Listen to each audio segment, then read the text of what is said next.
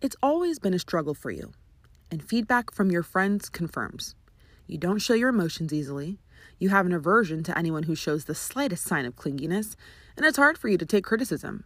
You've always thought, well, this is just how I am. Until all this recent talk about attachment theory, in which you've identified you might be the avoidant type. You've been seeing all this chatter on social media about attachment theory, and suddenly everyone's trying to figure out why they act the way they do when they're in relationships with others. But most of the conversation has centered around familial and romantic relationships. But what about friendships? How might your particular attachment style be helping or hurting your platonic relationships with other women? Today, I'm speaking with Megan Gillespie, a therapist and educator who specializes in anxiety, attachment, and the mind-body connection. She is going to break down the 4 attachment styles in a way that you may not have yet heard, and then outline direct ways your style might be impacting your female friendships. Heads up, if you really enjoyed this episode and want more, you can find more in our upcoming Friend Forward library. More details at betterfemalefriendships.com. Just a reminder. Now, if you're ready to better understand your attachment style and how it might be shaping your relationships with other women, then stay tuned because today we're diving deep.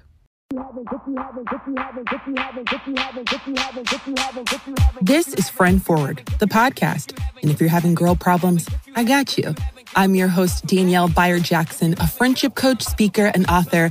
And when it comes to the joys, complexities, and misconceptions surrounding female friendship, I am here to help you through it. With attachment theory, I know a lot of big names are talking about it and people are as you said, people are self-diagnosing. And so one thing I want to say just up front is I want people to think of attachment as a spectrum. So on one side, we have avoidant. On the other side, we might have preoccupied, anxious attachment. And you can kind of fluctuate. So you want to think of it as tendencies, because I know a lot of people get really stuck in like, oh my gosh, I'm anxious and I'm doomed for this, or this means this or that or the other. And so I want you to think of it, 1 as a spectrum, and 2, our North Star is always presence. So in the middle, we want to think about, in relationships, it's all about presence. And what takes us out of that is when we get in our head, when we get in our own experience. And so wherever people may be, number 1, it's okay, right? We know with the way the brain works that you can rewire this. We have neuroplasticity. So it kind of has me thinking about how some of those Cosmo magazine questionnaires and quizzes have us, set up for life where we're like, what's the answer? Which one do I fall under? I need to know. And so to hear you encourage us to see the nuance of it and to not be so rigid with it is very refreshing. And it also, I think, maybe empowers us to take control over, what we want, what we can do, and not to see ourselves in such a restricted space. So I appreciate you so much for starting with that. Let me ask you this before we kind of jump into how it impacts our friendships. Let's kind of go through maybe each of those styles. And along the way, if you can tell us some ways in which this style might show up in our friendships. So why don't you go ahead and start with, the first end of that spectrum with whatever the first attachment style is and how it might impact our friendships. So the first attachment style we'll talk about is preoccupied or anxious attachment. And this is a style that develops usually from somewhat inconsistent caregiving. And by that, I mean, the caregiver is sometimes really attuned, connected, and not just physically, but emotionally. So this might be, you might see it as, yes, my mom or dad is in the room. However, they're completely, they're looking at the TV, they're looking at their phone, they're doing work, they're not actually tuned into my experience. And in friendships or in later relationships, this might look like someone who, they may be sitting next to you, but you don't really feel connected to them. You don't feel like they really feel you and know you and see you for who you are. And so what happens is from a young age, this would be a kid who understands what it feels like to be connected and yet doesn't know when it's going to come back, right? And so it's this fearfulness of, oh my gosh, when is mom going to be able to show up? When is dad going to be able to show up? So in a friendship, this might be someone who is tuning into the friend as opposed to what's happening for themselves.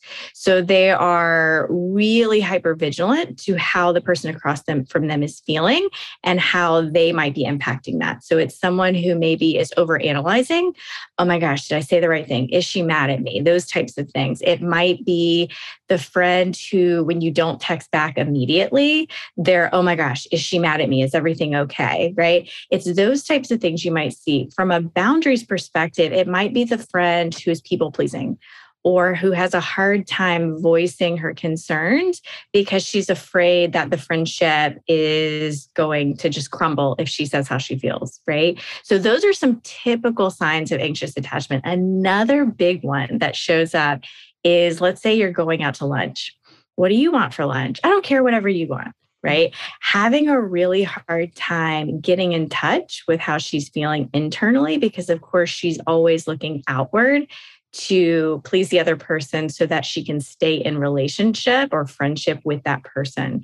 And it's not, I think it's really important to remember, it's not that she doesn't necessarily want to voice her opinion. A lot of times she genuinely doesn't know because she is so tuned into what the other person is experiencing. There's a lot of times a disconnection from self. And so she really doesn't know. It's like, deer in headlights when you try to get her to voice what she wants. So those are some typical signs for anxious attachment.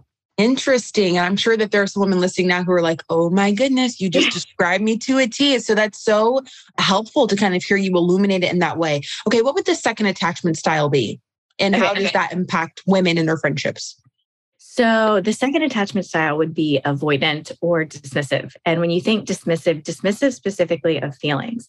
And so this is someone who maybe early on in relationships didn't have models for being emotionally attuned to others. And perhaps from a parenting perspective, their parents didn't know how to talk to them about emotions, maybe shut down big emotions in them. So not being attuned to, instead of being disappointed over and over and over again, they just shut down the attachment system and kind of disconnect from their feelings. And so what this could look like later in friendships is the friend who feels very uncomfortable with vulnerability, feels very comfortable with big shows of emotion. So maybe your friend is going through a really rocky period. Maybe it's, a divorce. Maybe it's, they just got fired. Whatever it is, when they're showing big emotions, it immediately makes you feel uncomfortable in your body and you begin to feel dysregulated. And so you immediately want to shut the other person down. So whatever you can do and really what it comes back to is you and your body are not feeling safe and comfortable because it's creating a lot of dysregulation. So this might be someone who likes to avoid really intense topics or wants to avoid vulnerability. One thing I see a lot is where maybe they're asking you, how are you? What's going on? And they're okay with you talking about vulnerable subjects, to some extent. But then when the person says, how about you? What about, what's going on with you? What about this particular stage you're in? And it's either not responding at all, or it's a very quick response. Okay, let's move on to the next subject. So those may be some signs you may see. It could also come up with very rigid boundaries, not wanting to let people in really close to you. So it's kind of I'll let you in so far, but then stop right there. It could also show up from the sense of these are people who are very work-oriented a lot of times. They feel a lot of sense of independence. They like to be independent. And when people get too close to them, that could make them feel really unsafe. So once again, there's sort of those boundaries around, I'll let you close, but not too close. Oh gosh. Okay. Now you're calling me out. You're coming down my row. You're coming down my row.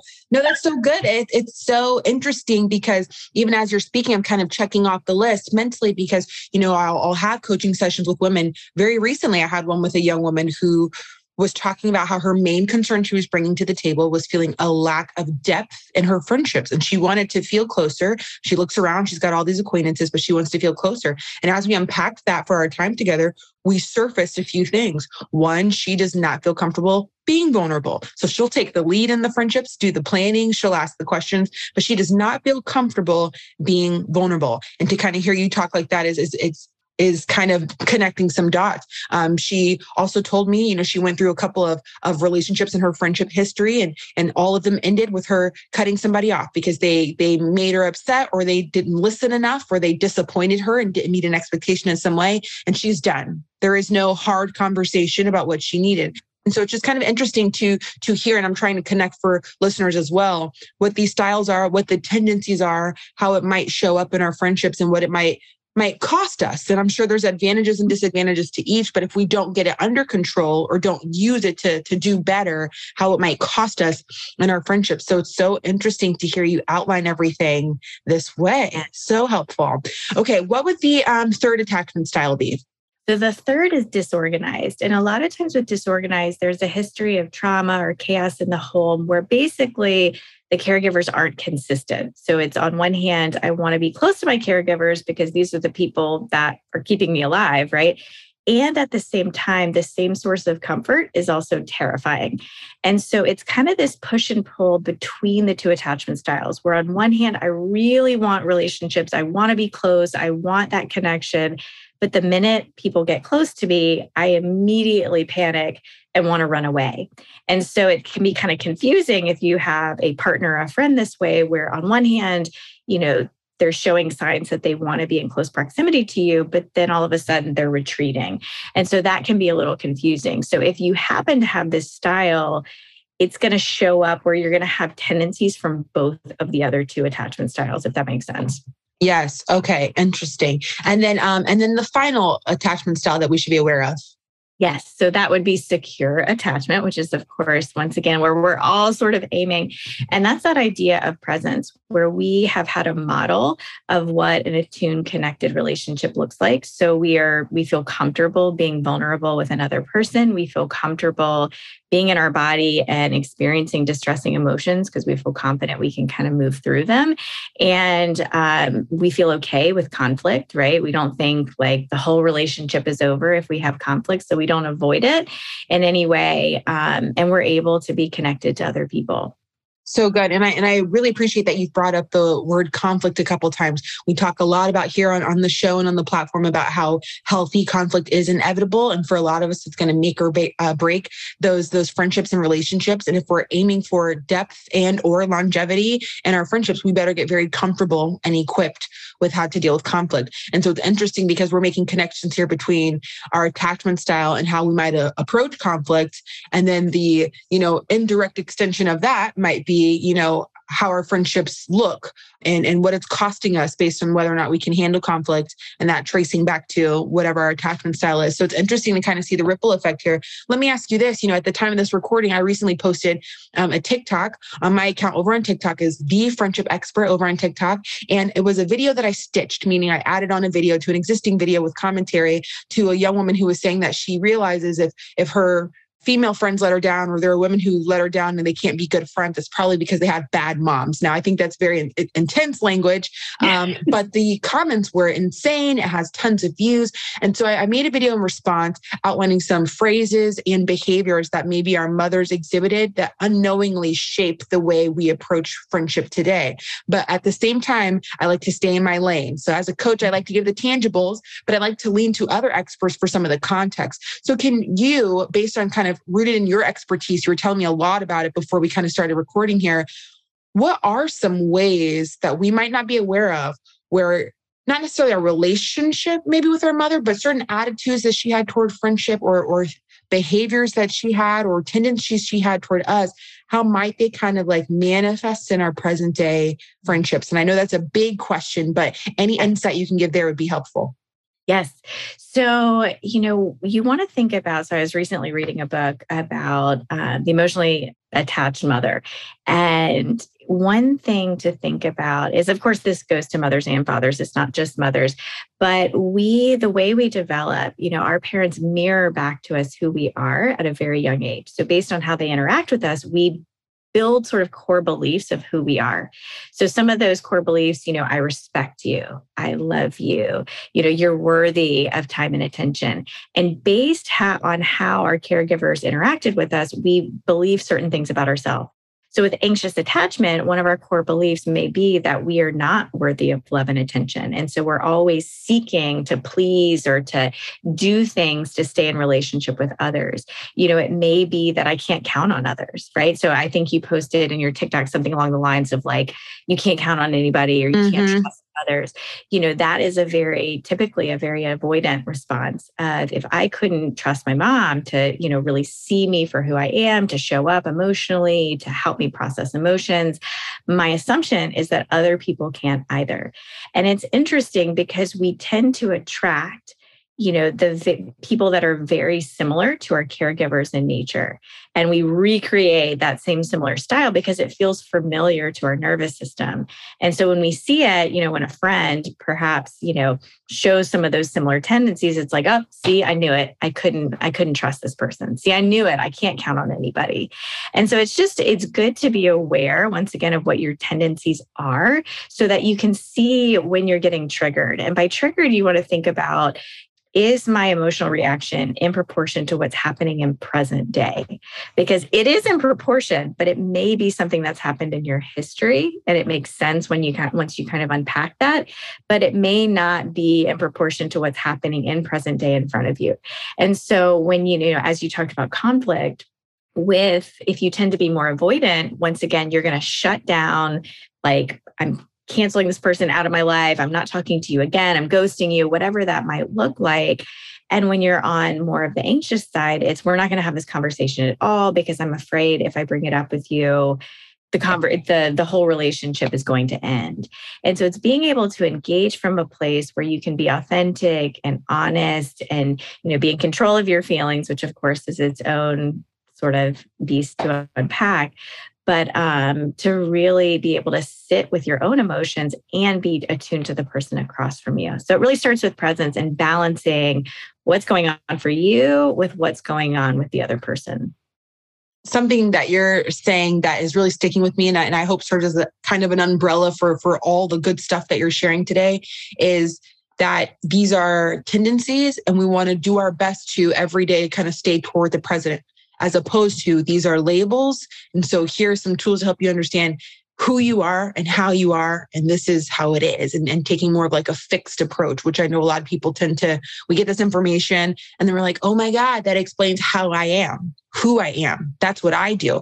And everything is very like fixed, as opposed to, wow, I have that tendency. I need to look out for that. What can I do to combat that when that crops up? And so I just appreciate you stressing that and emphasizing that for the woman who's listening and feels like she's hearing herself in the descriptions that you're giving, but that she also has hope and is empowered to know that this is knowledge to have for herself, but that the next step is to figure out what she needs to do so that she doesn't fall into continually approaching friendships this way. And now she can be a little more, conscious of those things.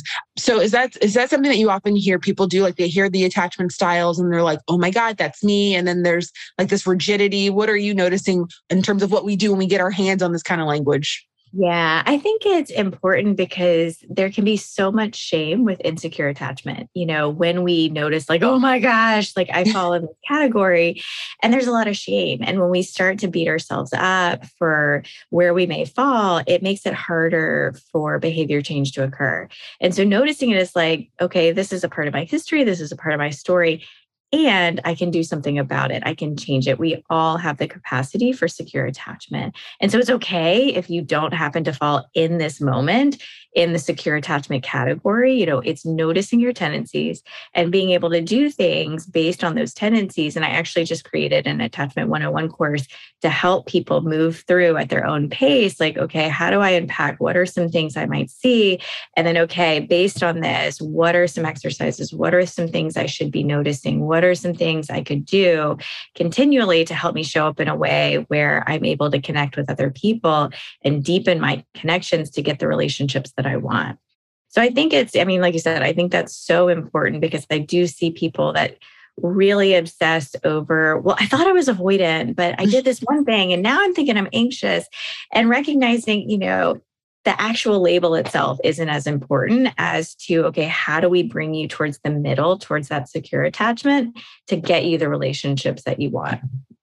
This is so good. It's so illuminating. And I'm selfishly, I'm excited that you're bringing it to our platform so our listeners can really get the value in what you're saying. It's so helpful. And I'm confident that it's going to equip us not only when we're in friendships, but how we even approach new friendships. I hear a lot of language around certain attitudes in terms of why women don't pursue new friendships. And it's kind of what you said before, because I believe you can't trust people these days, or that they're very, very eager whenever a new friendship begins. They're eager to make this new girl like them and to do whatever they can to make her stick around. They don't want her to leave. And so it's interesting to hear how it can impact us with our existing friendships and shape the outcome of those maybe. And then also how we're starting or not starting new friendships because of certain attitudes we have about relationships and attachment itself. So it's powerful to kind of get this knowledge so we can kind of like act accordingly.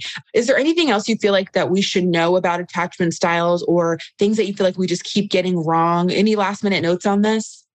I mean, I think one thing, with any of this is there's a huge component of the body, and being able, where it starts is noticing, how am I feeling in my body, and regulating yourself. Because a lot of times what makes us want to jump in or out of relationships is our inability to regulate our own emotions. So for someone on the anxious attachment spectrum, it's not being able to self-soothe on our own. So we're reaching out for another person to help us with that. And that can scare other people of like, whoa, that feels too much. And on the other end of the spectrum, it's, on the avoidance side, it's, I feel unsafe in relationships because I get dysregulated when those emotions come up, and now I've got to jump out. And so either way, it's being able to self-soothe and kind of feel comfortable in our nervous system, both leaning in and out. So with avoidant, it's learning to lean in and still keep that sense of safety. With someone who's more anxious, it's being able to be okay on my own in my body without having to have another person all the time. So either way, it's once again that dance between self and other. All right, ladies, as your new official friendship coach, here's your homework. Listen closely.